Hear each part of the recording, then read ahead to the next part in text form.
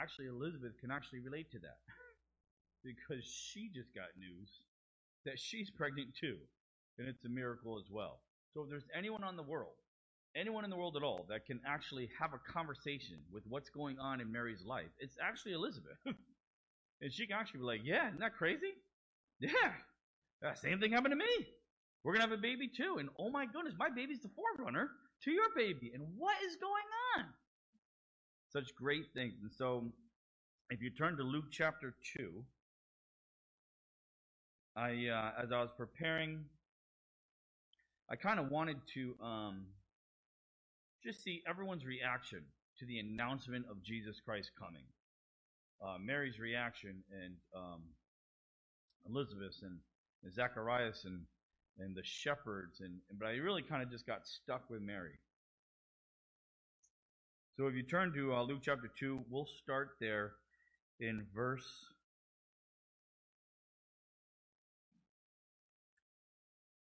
Luke chapter 1. I kept saying Luke chapter. You guys are with your Luke chapter 2 all morning. Am I? No? Oh, it's off. Did I ever tell you guys what Kim told me she was pregnant? Thanks, buddy. So Luke chapter 1 and verse 46. And Mary said, "My soul magnifies the Lord, and my spirit has rejoiced in God my Savior. For he has regarded the lowly state of his maidservant. For behold, henceforth all generations will call me blessed. For he who is mighty has done great things for me, and holy is his name. And his mercy is on those who fear him from generation to generation." Let's look to the Lord. Lord Jesus Christ, thank you so much just for your gospel. Thank you so much for saving us, Lord. Thank you that you are worth pursuing, that you are the God that can actually change us, that you are the God that can change our value system, that you're the God that will complete the work even if we're too stubborn to let you do it someday. Lord, thank you so much for loving us so much and being so compassionate that you would come down here to do a job that only you could do. And we just thank you in your name, amen. Like I said, Mary and Elizabeth, it says she kind of went in haste, right? So first of all, what is Elizabeth thinking? Because I forget, during this time, there's no texting, no emails. It would appear Mary just shows up at the door.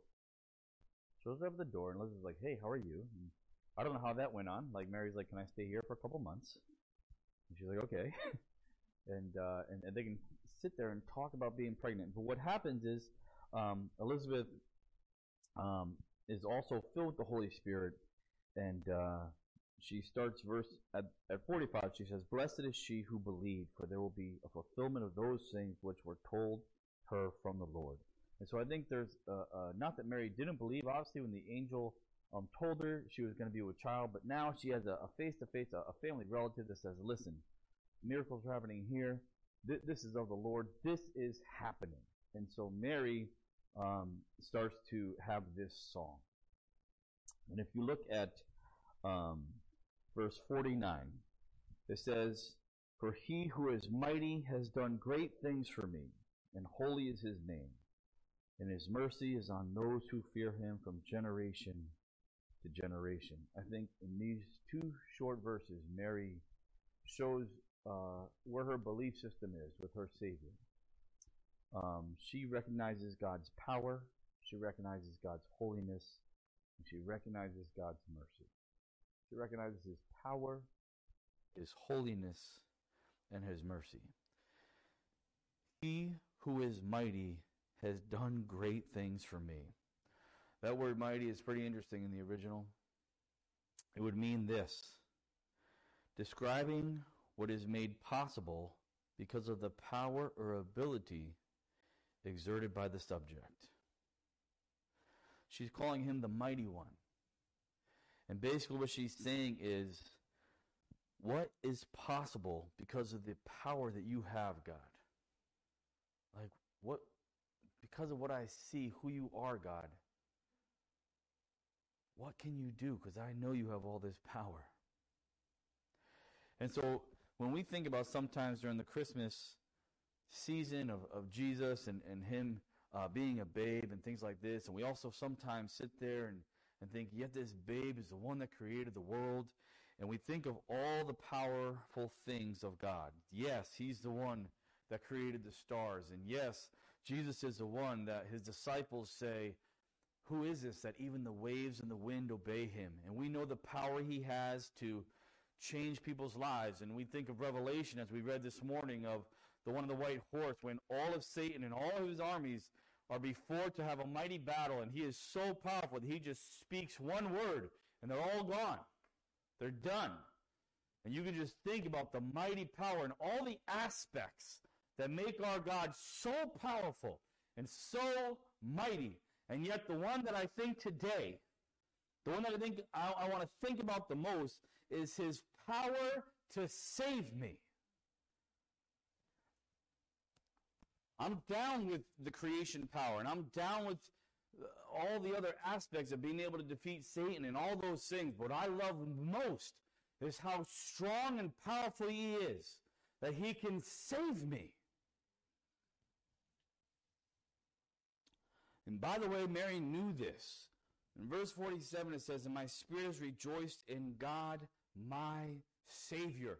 Mary recognized that she needed a Savior. Mary recognized she had problems. And so in this Christmas time, I've just been reflecting again on how powerful he is, that he can save me. And we have said time and time again, I am not ashamed of the gospel, for it is the power of God for salvation to everyone who believes, to the Jew first, and also to the Greek. This incarnate Christ was powerful enough to save me. If our greatest need had been information, God would have sent an educator. If our greatest need had been technology, God would have sent a scientist. If our greatest need had been money, he could have sent an economist. If our greatest need had been pleasure, he would have sent us an entertainer. But our greatest need was forgiveness, so God sent us a Savior.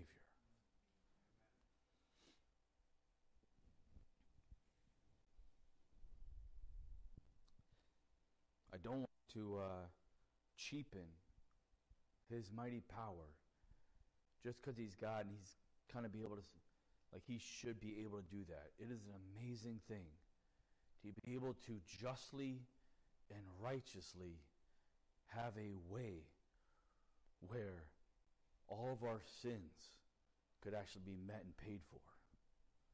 And he could forgive us and save us. He who is mighty has to me done great things. It's interesting that Mary would say, to me he has done great things. And it is one of those verses, again, that I have to put myself in the right time frame. That Mary at this point has no idea what's coming. All she knows is that, yes, what's been prophesied, and the angel would actually say he is the Son of God and he's going to save us from our sins. So she knows some of that. But when she says he has done great things, what has he done so far for her? From the human perspective, I'm not sure. The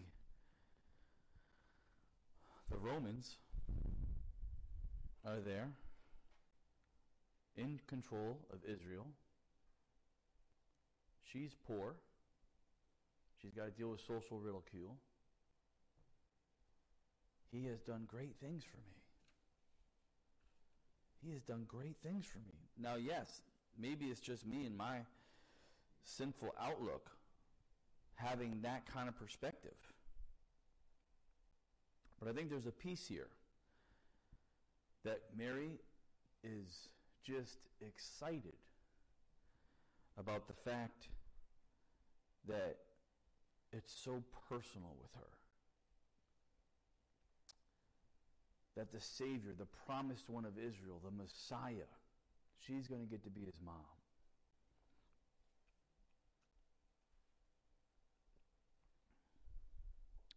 I think she feels that she's just so blessed to be able to be physically that close with him.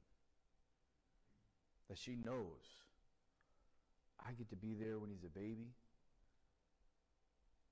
I get to be there when he's a teenager. I don't know how he's going to save, but I will always be known as his mom here on earth.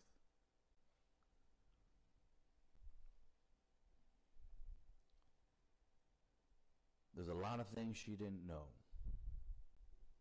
But I thought this Christmas season, it's good for me to reflect on these things again. What has he done for me, regardless of what the future holds?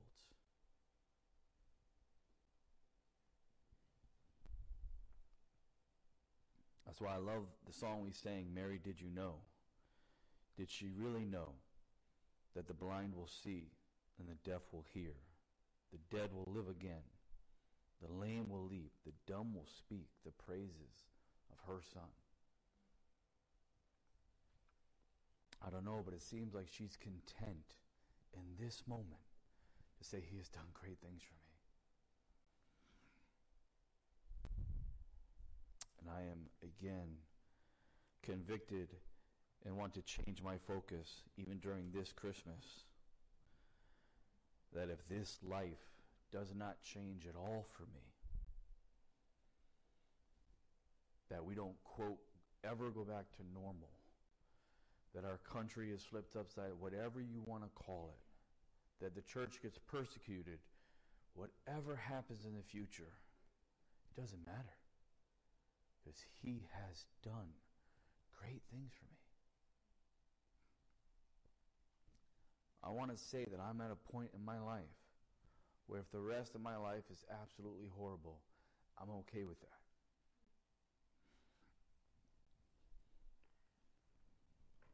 Because I know that he has done great things for me, because he saved me.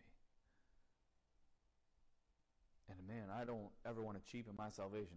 I am looking forward to heaven.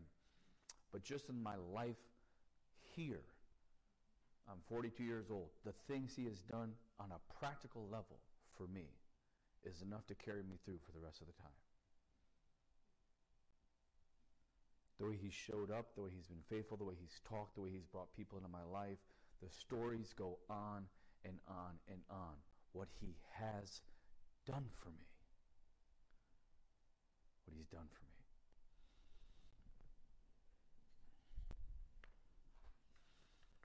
She then says, holy is his name. Holy is his name.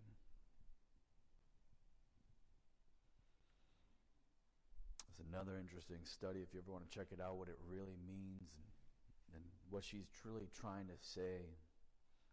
She's basically, again, just saying, listen, God, you are worthy of great respect and reverence. You are worthy of great respect and reverence. And again, I'll go back to what I just said. It's funny, because of the situation she's in. God has not sent a prophet for 400 years. It's been silence. The Romans are in charge.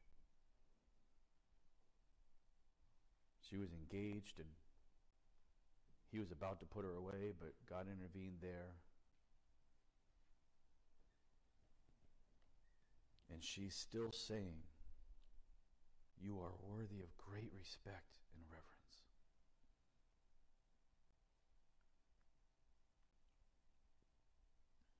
And you might say to me, James, why would you think like that with Mary? Of course she's not thinking about all those things. Of course she's going to call him holy. Jesus, the Savior of the world, is inside her. She knows things are going to turn around. That's why she can say, holy is your name. Well, I think you're right. And yet, I was challenged again this Christmas season. Have I lessened my respect or my reverence for God this Christmas because everything that's going on? Have I at all lessened my thought process of how worthy he is or how much respect he's deserving because of everything that's going on? Because you could say the same thing to me, but you know what? He's inside you. He's the promised Savior, and you know eventually things will turn out. Because that's everyone's promise in this room. Just as that baby was indwelling in Mary, Jesus Christ is in every single one of us who have turned our hearts towards him and accepted him as Savior. And why would our reverence change at all by what's happening down here on earth?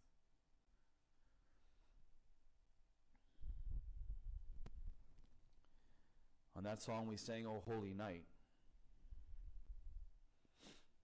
I love the chorus where it says, "Fall on your knees and hear the angel voices." What were the angels saying that night? Glory to God in the highest. That's the first thing they wanted to say. Next comes peace on earth and goodwill to men. But before we get to that part, before we get to peace for mankind and all that goodness, the very first thing the angels had to say was, you give glory to God in the highest. You give him glory. And I get so upset with myself when I lose any kind of adoration or respect or just not having a desire to completely give my life to him because of circumstances down here. Because he is holy. He's worthy of our respect and honor and reverence. I always loved the story. It said one year when Christmas Day fell on a Sunday, a farmer decided to go to church. Like some people, he thought he was fulfilling his religious obligation by going to church on Christmas and Easter. The sermon that day was preached from the text, "The ox knows his owner, and the donkey his master's crib. But Israel does not know, my people do not consider." Isaiah is saying that man is dumber than animals. After church, the farmer returned home and stood among his cows. One of them began to lick his hand, a practical demonstration of the sermon he had just heard. Strong man though he was, the farmer began to weep as he thought, God did so much for me, and yet I have never thanked him. My cow is more grateful than I am. What do I ever give her other than grass and water?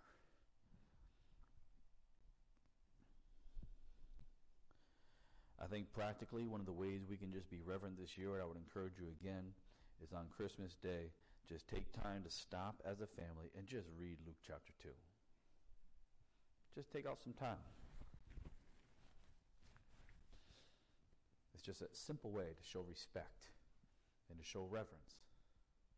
You've taken some part of your day, you just want to have one little part where you think about the Lord's birth. Finally, it says his mercy is on those who fear him. If you go all the way down to verse 54, it says he has helped his servant Israel in remembrance of his mercy, as he spoke to our fathers, to Abraham, and to his seed forever. Don't forget that the reason Jesus Christ came to earth is because he wanted to show kindness to you. That's all that mercy means. He just wanted to show kindness to you. There's no reason whatsoever that God should be kind at all to Israel after what they've done over the last 1,000 years. But yet his promise and his own character, he will be merciful to them. He will show them loving kindness.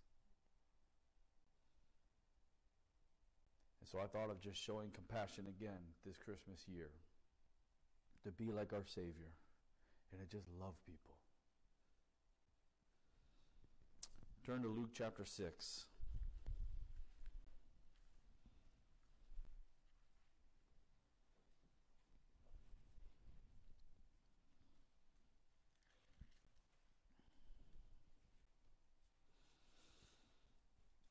Here's what Jesus would say in Luke chapter 6 and verse 32. But if you love those who love you, what credit is that to you? For even sinners love those who love them. And if you do good to those who do good to you, what credit is that to you? For even sinners do the same. And if you lend to those from whom you hope to receive back, what credit is that to you? For even sinners lend to sinners to receive as much back. But love your enemies and do good and lend, hoping for nothing in return, and your reward will be great, and you will be sons of the Most High, for he is kind to the unthankful and evil. Therefore, be merciful, just as your Father also is merciful. I remember the first time I read this verse, it was one of those verses that just hit me so hard. He is kind to the unthankful and to the evil.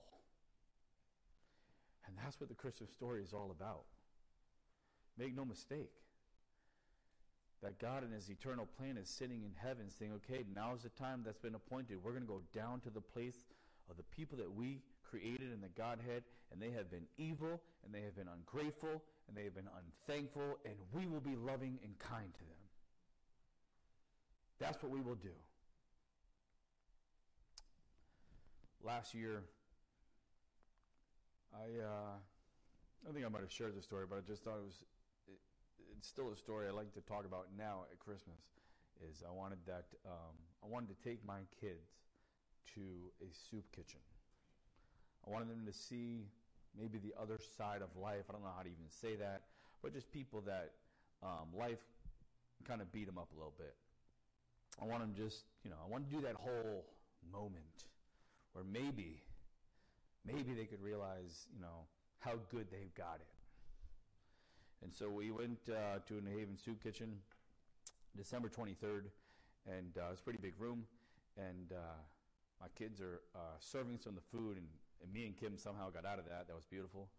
And we were just on the other side of the room, and suddenly a guy just starts going crazy, asking for another piece of bread or butter or something, and he's basically yelling at my kids. So Kim is about to, run over there, and I was like, oh, no. This is the good stuff.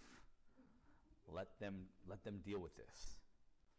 And so it blew up from there. Now my kids were safe, you know what I mean? But, suddenly there's F-bombs going everywhere. There's people coming out. It's getting physical. They're trying to kick the guy out, and I'm telling you, as he's going out, there's people swinging on the way out. Like, there's just fights breaking out everywhere, and I'm like, whew. My kids are behind the table like this. Oh, my goodness. So I'm thinking, done deal. This, you couldn't have gotten better for me to be like, now, aren't you grateful? Truth be told, I was like waiting for that moment to say, guys, what'd you think? And they were like, that's the worst thing that's ever happened. No, we didn't learn anything. We're never going back. But the reason I was sharing that story is I really, I thought of it because it is a weird situation. If you've never been around it, and I don't know how to say it without it making me sound like somehow I'm not like them, but it's a different situation. When you're around people who you know are physically sick, who might be mentally sick, who don't have a lot, who look different, smell different, all those things. And you're in that environment, you're like, man, whew, like, this ain't my life, and I'm glad it's not my life. That's some of the thoughts. And so the reason I say that is, what did it look like from heaven's perspective when they're looking down on earth?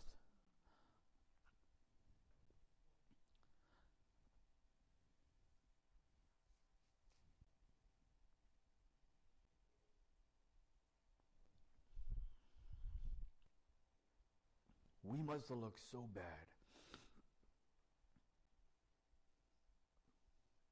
We must have just looked so gross.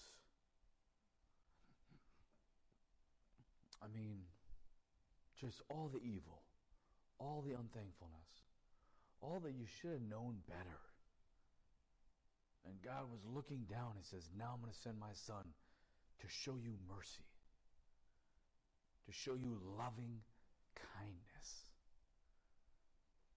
We should be merciful because our Heavenly Father is merciful.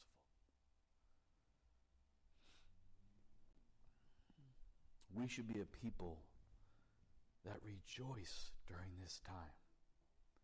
When we sing, O come, Emmanuel, the chorus, rejoice, rejoice, Emmanuel.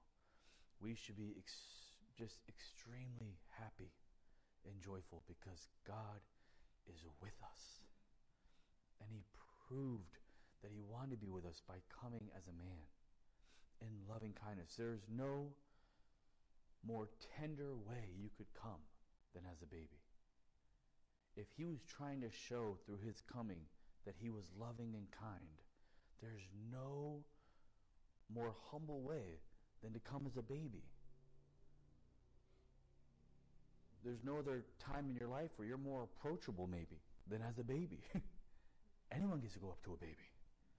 They have no power to say no. And God put Himself in that position. Completely approachable. Just to say, listen, guys, I'm doing this because I love you. You can read about it in 1 Peter, all these things. Our salvation, the cause of our salvation is because of His great mercy. It was a motivating force. And I just want to remind us again this Christmas, there is so much to be thankful for. His power in our lives, His holiness, and again, how much He loves us. It is right for us to be merry. I'll close with this. You know that word Merry Christmas, and we always talk about it. You know, the time when that word is used in one story is the prodigal son a lot. Where the older father, the father's talking to the older brother, and he's just upset. And I love the verse where the father says, it is right that we would be merry because he was lost and he's found. This is when we party. This is when we throw a big party.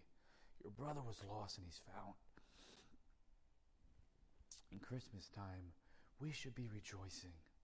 We should be absolutely joyful because God has come and He saved us. Let's pray. Lord Jesus Christ, thank you so much for saving us. We are unworthy, and yet we just want to give you honor and respect in the reverence due your name. Who has loved us like you have? Who loves like you love? And you don't just do it in words, you do it in deed, you do it in action. You have set everything up perfectly. You are so powerful that you could save us and that you could change us, and that one day those of us who have trusted in you will never sin again. I can't believe how powerful you must be. In order to do that, you are altogether powerful. Who can change the human condition? We are a diseased people. But you can do it. It's because of that you are holy. You are the only one who could save us. And you're willing to do it. Thank you so much for your love. In your name, amen.